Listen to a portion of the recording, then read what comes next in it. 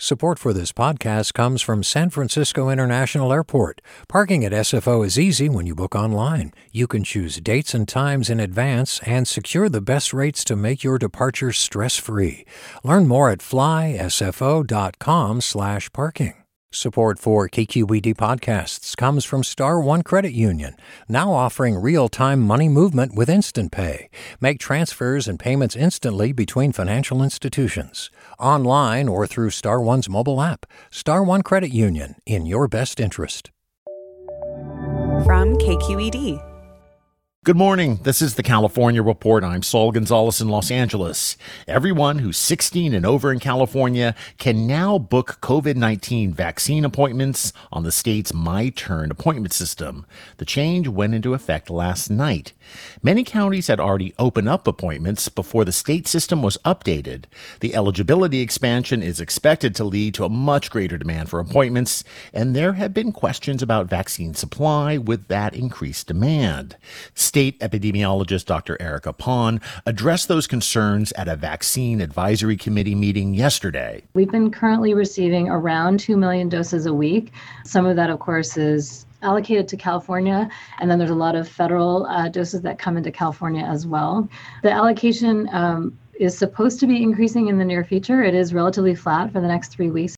State officials say manufacturing issues and the current pause in the use of the Johnson & Johnson vaccine shouldn't severely affect efforts to ramp up vaccinations, as J&J doses have only accounted for about 4% of the total number of Californians who've been vaccinated. Vaccine supply isn't the only concern with expanded eligibility for vaccinations in the state. While that expansion is good news for millions of Californians who haven't qualified for the vaccine so far, there are questions about what it'll mean for the state's efforts to distribute shots equitably to communities hit hardest by the pandemic. The California Report's Keith Mizuguchi spoke with Kiran Savage-Sangwan, executive director of the California Pan-Ethnic Health Network, about those concerns. I really do think we need to double down on the equity strategies that we're using in California. We're opening up eligibility at a time when we don't have sufficient supply for everyone, but we do expect to have sufficient supply in the coming weeks, and that's a good thing. That's something that we should all be really, I think, enthusiastic about at this point in time. But in order to make sure that the doses that we have right now, which again still are not enough for everyone who wants one or who's going to get vaccinated in the state of California, we really need to make sure that we continue that 40% allocation to the most vulnerable neighborhoods, and that we continue these strategies around using trusted community messengers to provide accurate information, using community sites for distribution, and making sure that our sites are accessible to all. What's been the biggest challenge when it comes to getting doses to these communities? So the biggest challenge is access, and that means a lot of different things. So one is making sure that people have access to accurate information about the vaccine. That includes the information about the safety and efficacy of the vaccine. That also includes making sure that people know the vaccine is free of cost. Even if you are uninsured, even if you are undocumented, the vaccine is free of cost for all Californians. It's really important that people have that information so they can access the vaccine. It also means making sure that the vaccine is located and the vaccine distribution sites are located in communities that may have more difficulty traveling long distances to access it, or that kind of thing. The governor has obviously faced a lot of pressure to open things back up in California. But even with numbers improving, do you believe he's forgetting about some of the people most impacted by the pandemic? Right. So you might remember that earlier in the pandemic, as we started to reopen county by county, the state instituted what they called an equity metric. And the purpose of that was to make sure that we didn't leave anyone behind as we reopened our economy, right? And basically what that did is make sure that we didn't have significantly more spread of the virus in low-income communities than in counties as a whole. And so we are really encouraging the state to utilize a similar criteria for the proposed June 15th date, right?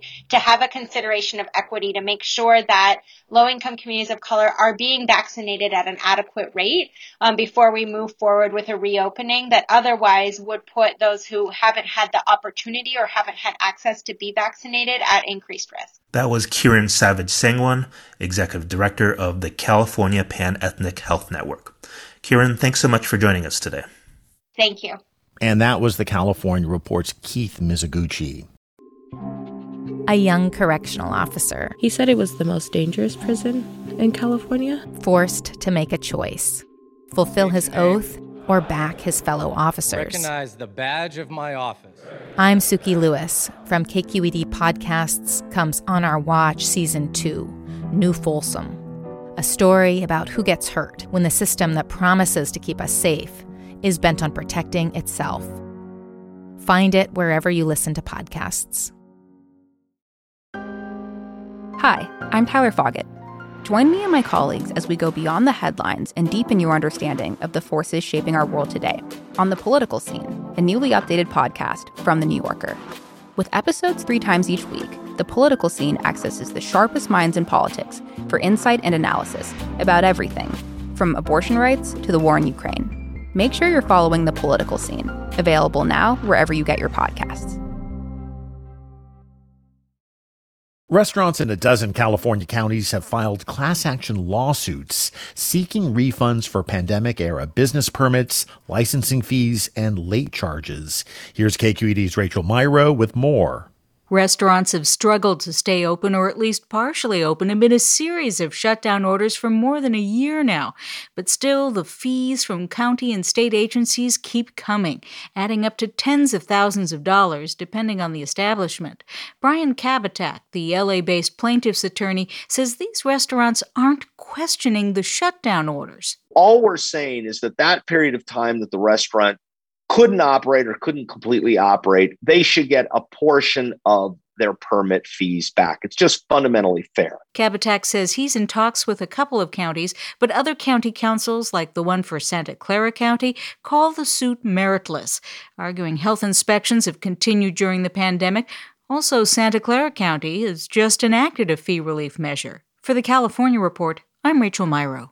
During this pandemic, lots of Americans have been kept afloat financially with the help of stimulus payments from the federal government, like the most recent one for $1,400. Just about every adult with a Social Security number who earns less than $75,000 a year qualifies for the stimulus. But for California's homeless who don't have a fixed address or perhaps no bank account, getting the stimulus money can be a challenge, especially if they didn't file taxes last year. At a homeless encampment in Los Angeles, I met Jose Alvarez, who hasn't received any stimulus payments, although he's eligible. I was working and I got laid off and I didn't file for my income tax, but I worked previously before that though, so I don't know if that's the situation, that's why I didn't get it or what.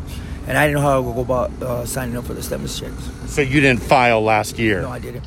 And if you got the funds, I mean, would it have a big impact on your life? Very impact, yeah. Life-saving. And you could use it to do what? Buy food, clothes, shelter, And can I assume nobody's come out here to talk to you about this? I mean, nobody's approached you from... Nobody. You're the first person that approached me about this. You're the first. Yes, sir.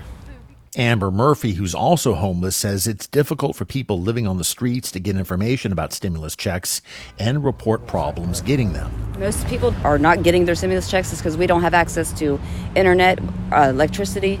Nobody's offering it to us. I mean, how are you supposed to do that stuff if you don't have access to electricity? So what would be kind of easy for other people to do? It's a real challenge. Yeah, it's a big challenge because, I mean, the library's not even open. Where are we supposed to go and do this stuff? And then if you hook up to somebody's electricity, they call the cops on you, so... Earlier this week, the California Report reached out to the Los Angeles Homeless Services Authority, asking what officials are doing, if anything, to help qualified homeless people in LA get their payments. As of this morning, we haven't received an answer back. California could become the 6th state in the country to permanently send all voters a ballot in the mail for every election. Here's KQED politics reporter Guy Marzorati. When lawmakers enacted universal vote by mail for the 2020 election, they said it would let Californians vote at home and avoid catching the coronavirus at the polls. Now they want to make the change permanent. And the goal is just to make it easier for Californians to vote. That's Bay Area Assemblyman Mark Berman, whose bill to send out ballots in all future elections gets its first hearing in the state assembly this morning. Especially while we see so many efforts in other states to make it harder for people to vote. Let's have California be a real example of what works well. And universal vote by mail definitely worked well last year, if your goal was to increase voter participation, says Eric McGee with the Public Policy Institute of California. Most states in the U.S. saw a jump in voter turnout last year, but McGee found the biggest gains were made by states that mailed ballots to all voters by default. The most consistently positive effect that we find is mailing all voters a ballot. But Republican critics of the bill argue now that the health crisis is fading away, the all-mail election should go with it. And even supporters of universal vote by mail admit it's not a recipe to increase turnout in all elections. Earlier this month, every voter in a San Diego Assembly district was sent a ballot for a special election, and just 21% voted. For the California Report, I'm Guy Marzorati. And finally this morning, T-minus 10, 9, 8. Move over, NASA and SpaceX. After years of talking about it, California is going into orbit. The state has announced that in cooperation with research organizations, it will launch 2 satellites in 2023 to monitor pollutants that contribute to climate change. Specifically, the satellites will locate and track sources of carbon dioxide and methane from places like oil fields and dairies. $100 million contributed from philanthropic groups will be used to help launch and maintain the Golden State satellites. Former Governor Jerry Brown has talked about California launching its own satellites going all the way back to the 1970s. And that's the California Report for Thursday, April 15th. We're a production of KQED Public Radio. Please consider joining KQED and the nonprofit journalism venture Cal Matters for a special virtual event next week.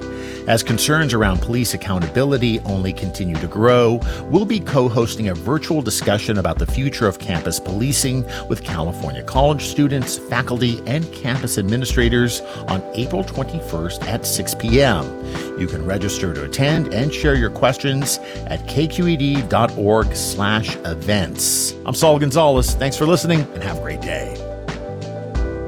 Support for the California Report comes from Stanford Medicine, protecting your health and providing dependable care with safe in-person appointments and video visits.